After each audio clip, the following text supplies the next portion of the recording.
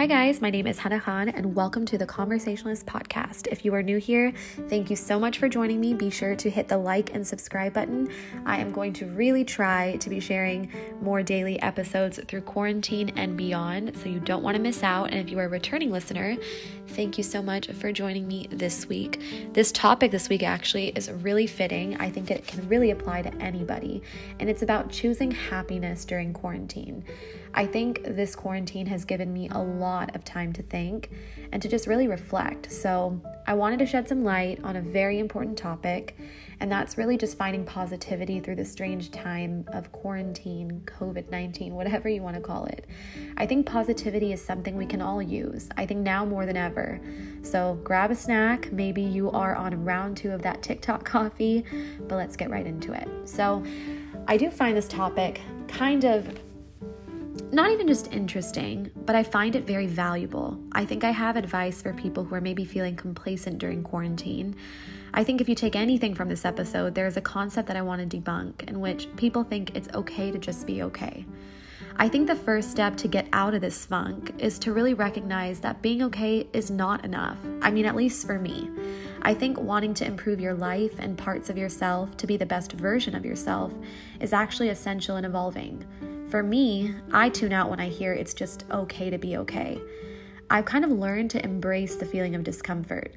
Knowing I haven't achieved all my goals, for example, gives me the fuel to keep driving to strive every day, even on the most difficult of days. I think each day, if you push harder and harder, you will improve not just yourself, but the things you're trying to accomplish, and you're going to be getting one step closer to accomplishing those goals. I think if we stopped everything, like paused our workout, stopped making an effort in our relationships, you'd start to feel down, depressed. I think when you progress in any area of your life, you're fighting off anxiety, you're steering away from depression, just that feeling of being stuck. I think progress should be the key word of this episode, of the day. I think if you drop those tight frames of your goals, if you don't hit them right away, that is okay. If you have to try your entire life to reach your goals, it's that struggle to push and progress to get there every day. That challenge of life is where you're going to find your purpose. There isn't a right way to find that purpose in your life or to be the best version of yourself, but feeling complacent is the first step in stepping out of that funk. I think life is really not a race, it's a marathon. That was a concept that took me many years to understand. We find ourselves comparing to one another. Maybe we're on social media, and that's definitely a toxic environment, but you should never cap your goals. I think when you start to feel complacent, you start to feel low, especially in quarantine. I know I went through that.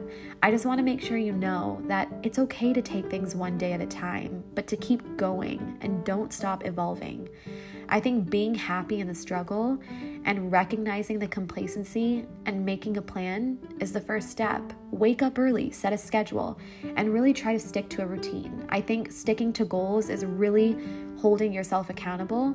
Maybe you need to use a friend. Maybe you have to set up a Zoom sesh, pick up a Create and Cultivate planner from Target, spruce up your schedule.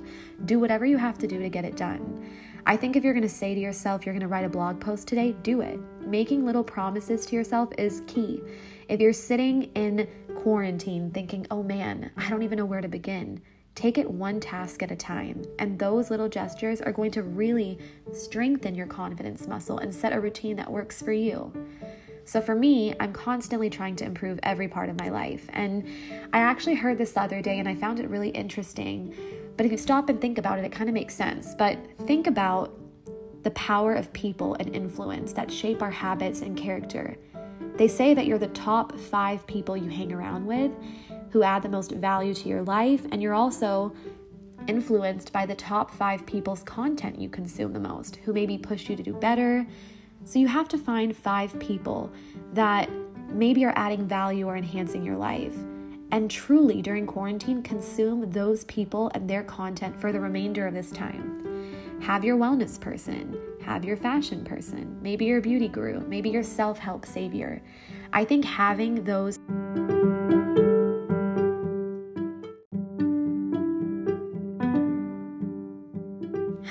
mentors is vital. Having someone who's doing better, maybe a little bit above you, having someone who motivates you to strive to be better, because challenge is a good thing, and someone who is in the same game you're looking to be in By having different mentors and 5, for example, in this case, different pieces for content consumption, this will be huge in making you feel you're progressing during a time that feels almost stagnant.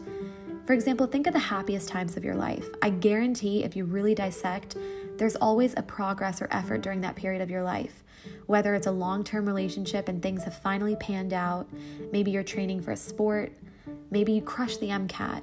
All these moments of struggle have led to the happiest times of your life.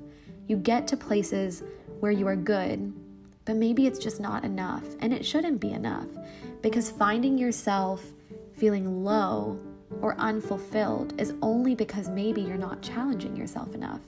It is challenge, it is struggle, and overcoming struggle that makes you value your life.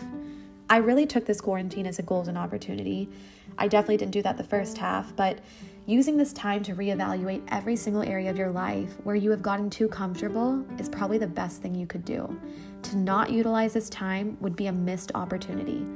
Whose content are you consuming that makes you feel good? Whose content are you consuming that makes you feel kind of crappy? No one knows ourselves better than ourselves. We know when we're out of integrity, and sometimes we forget to check in with ourselves. Because when you know you're not trying, it leads to unhappiness. It's not the struggle, it's when you're not trying. We sometimes blame our spouses, our parents. We expect a pat on the back from our loved ones. When times get tough, we want to be told by our loved ones and close friends to just tell us we're okay, that we're enough. But in reality, they love us, and maybe they're scared to say try harder, or maybe they could be done better. But truly, if you ask a bystander or an acquaintance, or maybe if you take a step back, if someone were to peek into your life from a third perspective, are you challenging yourself? I think this conversation is really important. I think it's almost like considering it like a healthy competition, but the only person you're competing with is yourself. Did you become better in your job? Are you better as a partner? Are you succeeding in school? It's constantly asking yourself, how can I improve? That's the beauty of life. Life is all about lessons. It's a test after all. The muscle of being uncomfortable needs to be worked out. Do little things every day. Maybe post a cringe caption on Instagram. Maybe send that text you have left in drafts when you start to do the things that feel uncomfortable. You start to see that comfort kicks in. The only way you can build confidence is to struggle. Make promises and stick to them. To see that progress one step at a time. So to end on a positive note, as Tony Robbins, my guy, says, progress equals happiness. So no matter how many times you fall, or maybe have a hiccup along the way, making the effort to be your best, little by little, is only adding to the big picture. Your life is your masterpiece. Make it beautiful. And as my art teacher would say, you can always turn a mistake into a happy mistake. Life is about learning through these lessons. So whether you're feeling stuck in quarantine, or maybe you're feeling stuck just in general, use this time to really loosen those knots. Maybe free yourself from bonds, or think of what makes you feel bound. It's all about perspective. Make the most of this time. You get to choose to be happy. Happy doesn't choose you. Thank you so much for joining me for today's conversation. Be sure to subscribe, leave a comment. Your feedback means the world to me. And as always, I'll catch you babes on the next episode. Ciao.